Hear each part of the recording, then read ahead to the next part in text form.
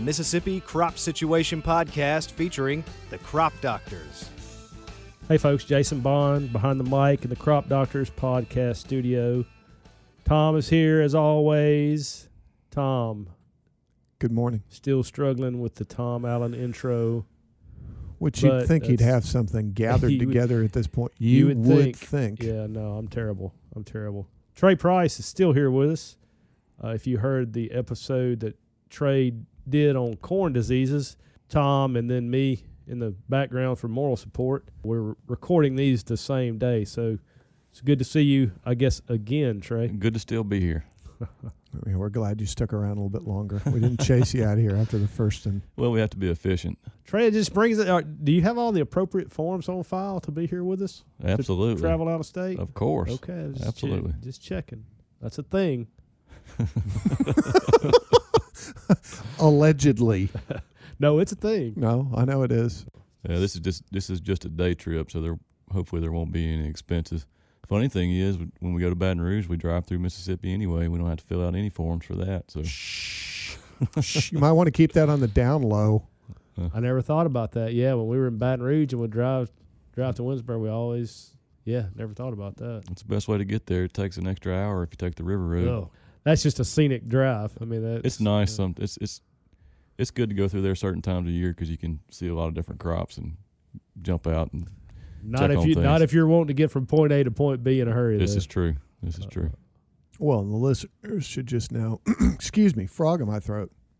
The listeners should just know we maximized some wet field days to make sure that we could get Trey here to record some plant pathology content because I'm a little giggly to have another plant pathologist in the Crop Doctor's studio. No, man, I think it's cool. I think it's been an underserved.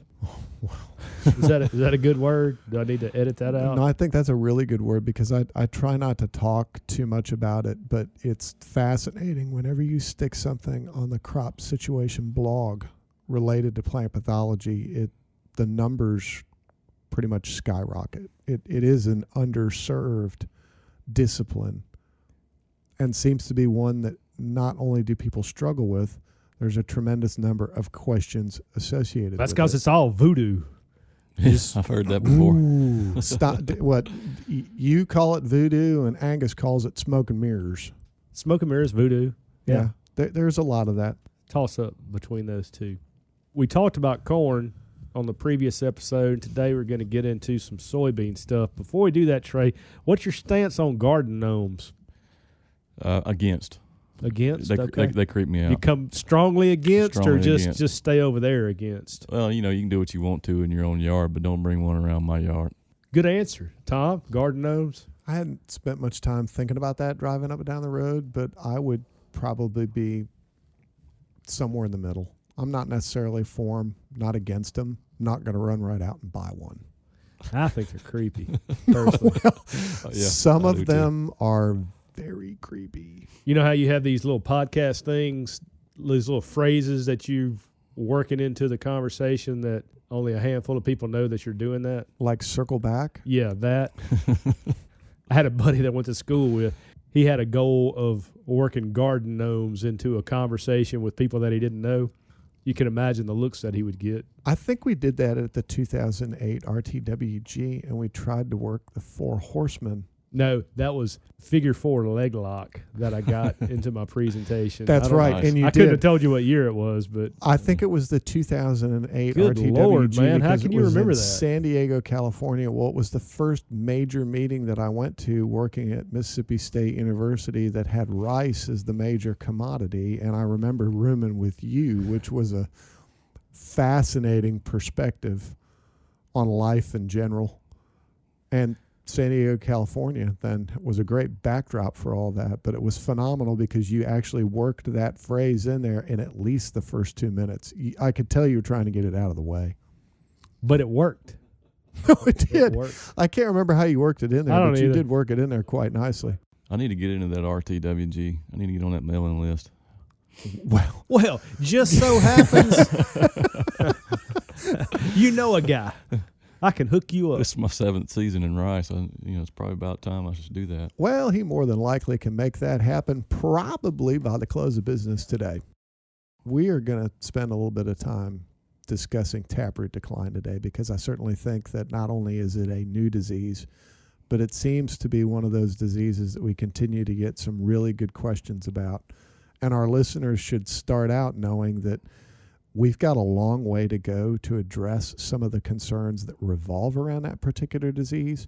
And usually, as I spend time thinking about it and try to collect my thoughts before I make presentations on taproot decline, is to try to mention that things in the plant pathology world and managing plant diseases don't typically occur overnight, which makes it really difficult to talk about that. But those of us that are, and I would say not new, but those of us that have been around in our particular positions at our respective university have gotten together and worked on taproot decline as a group. And that would be those of us at Mississippi State University, at the LSU AgCenter, University of Arkansas. And we have added in some additional entities. Ed Sikora at Auburn University has been pretty helpful. Heather Kelly at Tennessee's kind of gotten on board with that because they have some instances of that particular disease. But that'll at least just give you an idea of who's really involved at this point in working on that. But Trey was instrumental in publishing what was considered to be the first report. And we have done some additional work. And I won't continue to talk too much because I'll let Trey talk about that. But that's something he's been real instrumental in and has done a yeoman's job at doing some good research down there at LSU on that particular disease. It's been fun working with everybody across state lines with this disease. Anytime anything's new, it's fun. I mean, everything you're doing is new with it, and if you can do that and solve problems for growers at the same time, that's what it's all about. That and Teddy, I can't speak highly enough of Teddy Garcia. He's a PhD student down in Baton Rouge, co-advised by myself and Vincent Doyle. And Teddy and Vincent have done a really great job characterizing that pathogen, and actually got a chance to name it Xylaria necrophora. And not many people get to do that in their entire career, so it's pretty special. Well, it's special to those of us that are plant pathologists. Most listeners probably will scratch their head and wonder why it's special. It's For those of you that didn't notice, Trey dropped a big Latin word too, just like Tom does. So it's not unique to Tom Allen. No, it seems to be unique to the plant pathology discipline in general. Did they have to come up with a new genus too, or is it just an existing genus, a new species? It's an existing genus with very few pathogens in it, and with a new species. It's a novel species. The interesting part about it is that pathogens, according to samples from herbaria, I think it goes back as far as the 1930s, nearly 100 years ago. That pathogen was in Louisiana nearly 100 years ago. So yeah, and I think Teddy indicated there were several different herbaria specimens that he looked at from places as far away as Florida, maybe. South Florida, and they actually got during a conference in the Caribbean, they got an isolate of the same species off the island of St. Martinique, so in the Caribbean. So what were those on in the herbarium? They would have been fruiting for reproductive structures of the fungus. But what host? Yeah. Several different ones. The one that sticks out to me is sugarcane. Okay. The pathogen can function as a saprophyte or a parasite. So that genus is known as wood rotters. So there's a lot of different. Most of those species they just consume dead organic material and complete their life. They're mushrooms essentially. And in the plant pathology world, the main disease that's caused by a species of Xylaria would be a disease of apple. And I think it's like something apple dieback, if I'm not mistaken. So it's rare for organisms within that genus to actually negatively impact a plant that's actually growing in the field. And certainly then if you'd consider that, you're talking about the difference between what would be an annual and a perennial in that instance too. And that's pretty important, and certainly was something that I think we struggled with in the beginning. We have this weed species that we've been dealing with the last 2 or 3 years, and Tom and I have talked about it quite a bit. And it's been here, and now for some reason we can't kill it. or it's been here and now it's in the fields. Either way, we can't kill it. And it's not a resistance issue, but that's a podcast for a different day. But with this particular pathogen, if it's been in Louisiana for 100 years, was it on soybeans and we just didn't know it, or did it something happen that all of a sudden it likes soybeans, to put that in a simplified weed science? Don't know for sure. At some point, we, I guess at this point we can assume that it changed. The pathogen changed its lifestyle from saprophyte to pathogen, or it gained the ability to be a pathogen. And I don't know if Tom had this idea years ago. I don't know if he's willing to share it. You can delete it if you want. But if you think about the landscape before we had annual crops growing in the Delta, mid-southern United States, what was all this land? It was swamps. It was forest for the most part. And I had this thought I actually had one of those shower epiphanies this morning, and I was like, well, there are a lot of trees that are legumes too.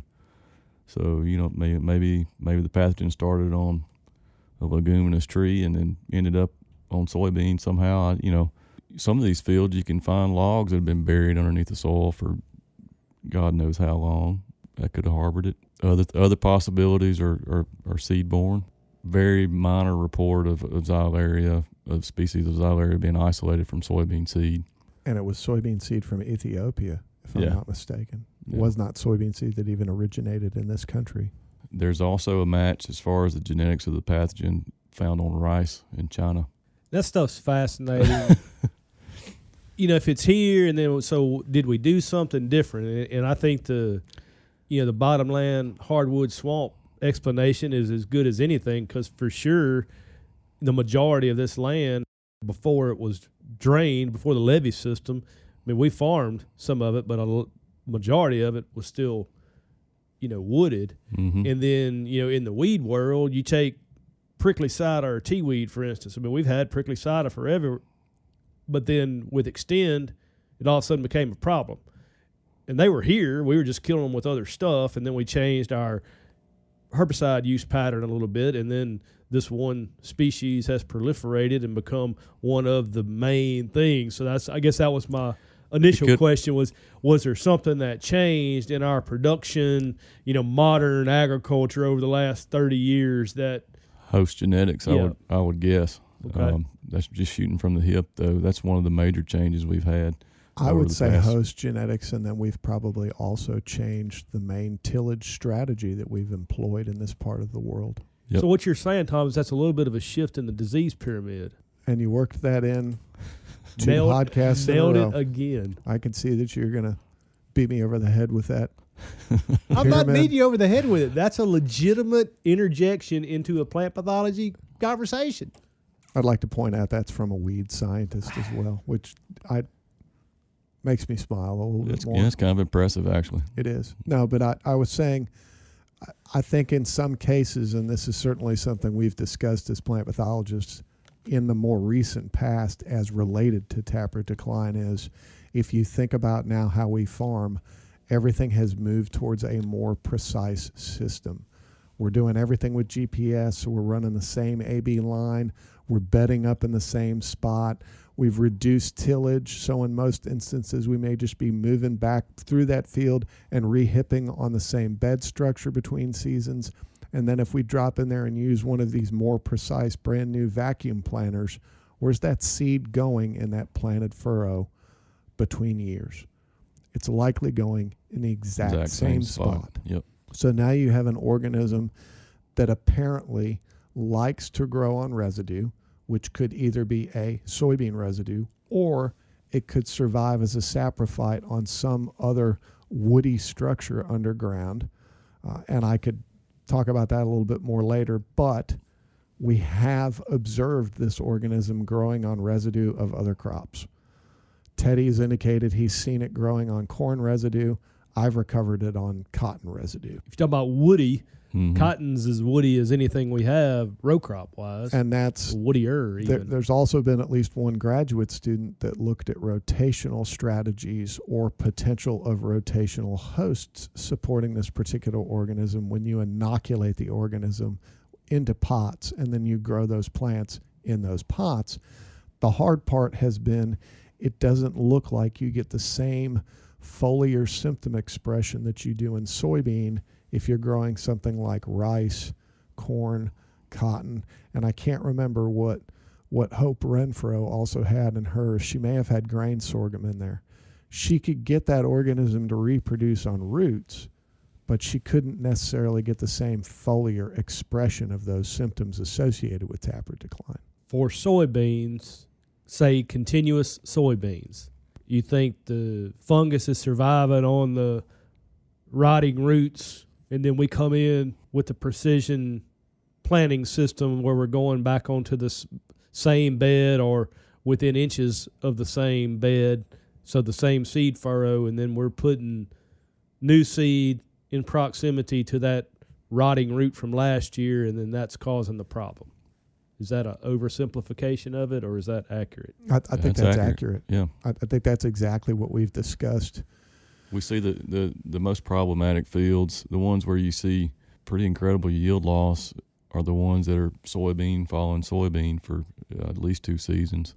And it seems like the further you go out with soybean monoculture, the higher that inoculum load is. And if you have a variety out there that's particularly susceptible, it can be catastrophic in some cases. Whole field or big patches, or how does it show up? There's some data out of Arkansas that suggests that it's clustered, in patches, but I can't pick that up just being on the ground and walking around in the field. It seems like when you have a problem, it's going to be pretty much field wide at varying levels.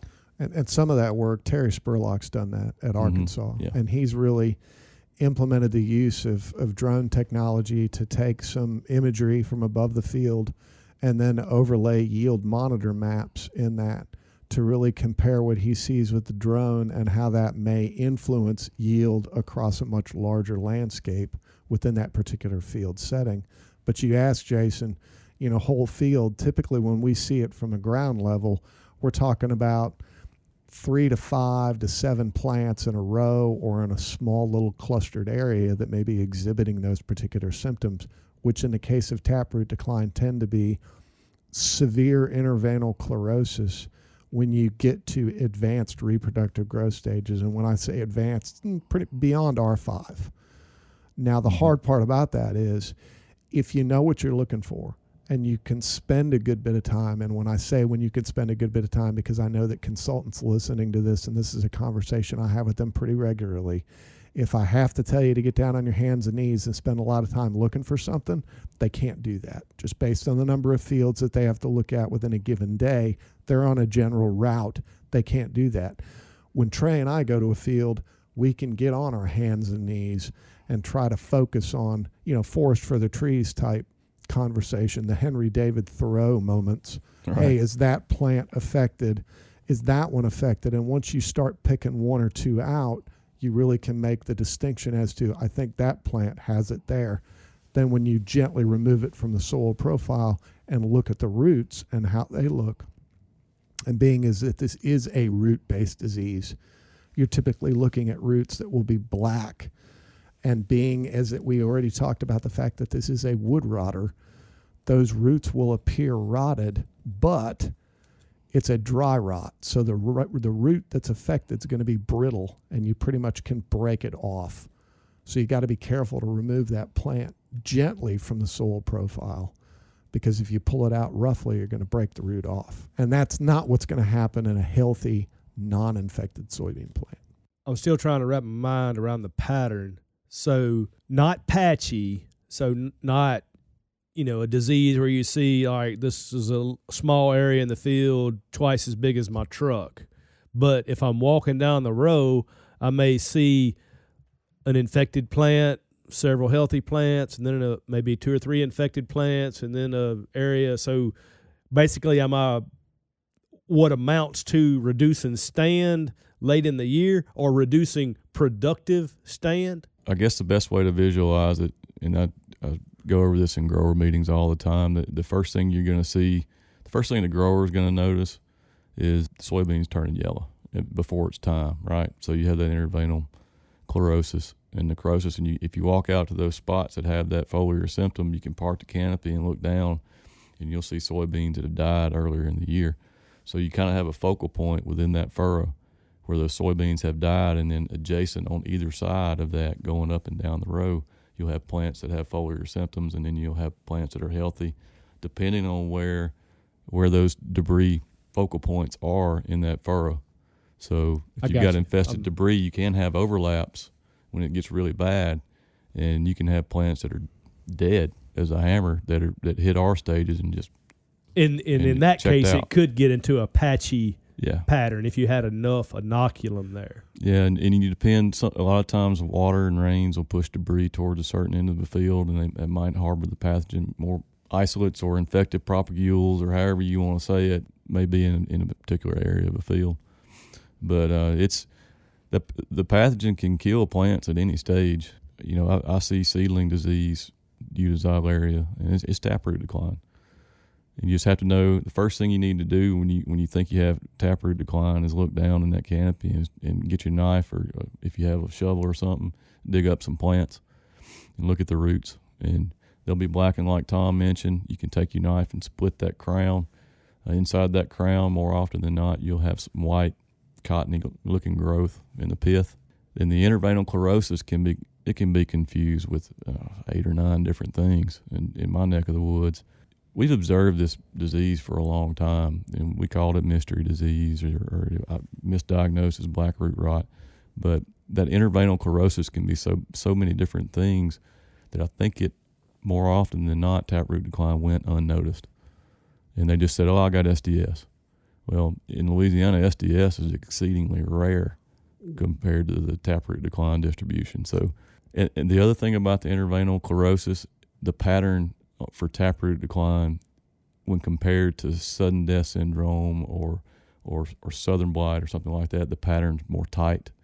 You can see more definition of the veins with taproot decline, and it seems to be a little more mild on some plants. So, and where I've ended up looking at them, rare occasion, but the occasion that I end up in a field, then Tom ultimately identifies it as taproot decline. We've been there because of a nutrient deficiency. Yep. I can't remember which one. Which one is it, Tom? I don't remember. I would almost manganese. I'd say manganese has been one that lots of people have called me about as well. I've ended up there for that with Bobby or whoever else, and then it ends up being something else because the pattern doesn't match up. A nutrient deficiency generally is going to follow the texture in the field, soil texture in the field, depending on the nutrient. And then this is not that from what y'all are describing. It's going to be more random. Right. And unless you walk into one of those really severe fields, and then there are a lot more affected plants. But you're still talking about a small cluster of 2 to 5 to 7 plants within a row in general that have that symptom. No treatment then, right? After it's there, it's there. Yeah, once it shows up in the field, there's nothing you can really do about it. Hopefully the losses won't be horrible, but we're looking into seed treatment options and in-furrow fungicide applications right now, but we don't have enough data to really have any solid suggestions, as they call it here. I mean, I still call it recommendations, but there are some materials out there that have shown some promise, in particular the in-furrow fungicide treatments. So looking at that, as far as management goes, the 2 best options we have right now are crop rotation. Even though in greenhouse studies and we see the pathogen growing on corn, dead corn stalks or dead grain sorghum stalks or dead cotton stalks, I haven't seen any evidence that pathogen is pathogenic to those crops in the field. So rotation is always a good agronomic practice. I've got a long-term study at the Macon Ridge station where we just do 1-to-1 rotations with soybean, cotton, corn, grain sorghum, and we show a significantly less taproot decline incidence in the rotated crops. So rotation and tillage. A lot of people don't want to get into tillage, but anything you can do to disturb that debris, or even if you could adjust your GPS or how you line up with the rows, move over 2 or 3 inches or something like that, where you're not putting that seed right back next to that infested debris. That's a possibility. Definitely need more data on that as far as seed placement goes. But we're teaming up with Mississippi State and University of Arkansas and putting in a gigantic variety screening trial at Macon Ridge. We'll take all the OVT entries from LSU and the ones that aren't common from Mississippi State and University of Arkansas, and just have a long list of varieties that are grown in the Mid-South. We'll plant that trial and inoculate. So we'll ensure disease, and the field has a history of disease there. It hasn't been tilled in, oh my gosh, 7 or 8 years, and we've grown soybeans on it as long as I can remember. So the pathogen's there. We're going to challenge those varieties, go through and rate it multiple times, and I'll release the LSU data on an annual basis from now on, just like you would any other disease ratings for Cercospora blight or frog eye leaf spot or anything like that. Well, that's good. It sounds like y'all are really increasing the body of information that's available on it. It's a pretty cool deal. I've always heard Tom talk about it, and rode in the truck with him at times and even looked at some with him. Yeah, the biggest question is, I find myself scratching my head all the time. Why did this organism decide it wanted to be pathogenic? Well, and years ago, when I was frustrated about this and had a conversation with some colleagues up north about soliciting some help, I picked up the phone and called Ken Roy. And Ken Roy was the main plant pathologist that did the initial work on sudden death syndrome, which would have been back, if I'm not mistaken, 70s or 80s.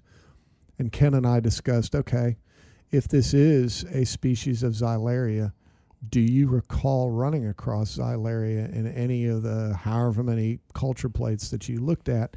And Ken said no. And that, listeners aren't going to understand that, but Xylaria is a pretty unique organism when growing in culture. I don't understand that. And even in the field, it will produce these fruiting structures that they call dead man's fingers.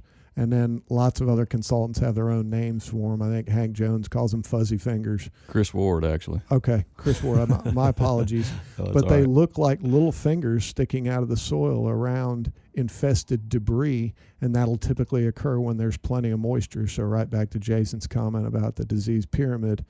And you can see that then after the middles lap, and of course your humidity's down there and the temperature changes. And that tends to follow instances then, as Trey said, you can see some dead plants. You'll see those dead man's fingers around those dead plants. If you're lucky enough to get the organism growing in microbiological media in the laboratory, you can get those dead man's fingers growing. The problem with them is they're sterile. Yep. So if you cut them out of the media and you drop it onto another plate, and that's typically what plant pathologists do, it's a lot of work with fungal organisms. Things grow with the reproducibility of that organism. If it's sterile, it's not going to grow.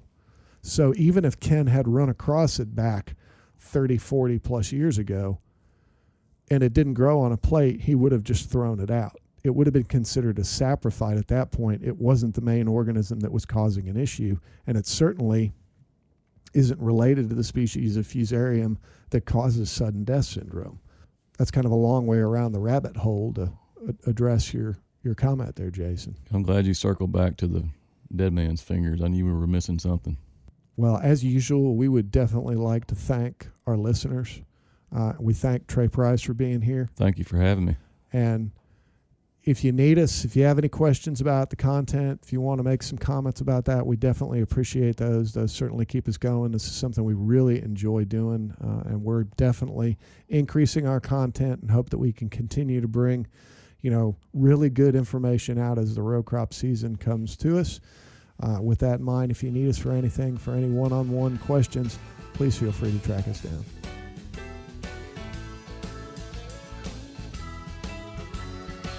The Mississippi Crop Situation Podcast is a production of Mississippi State University Extension.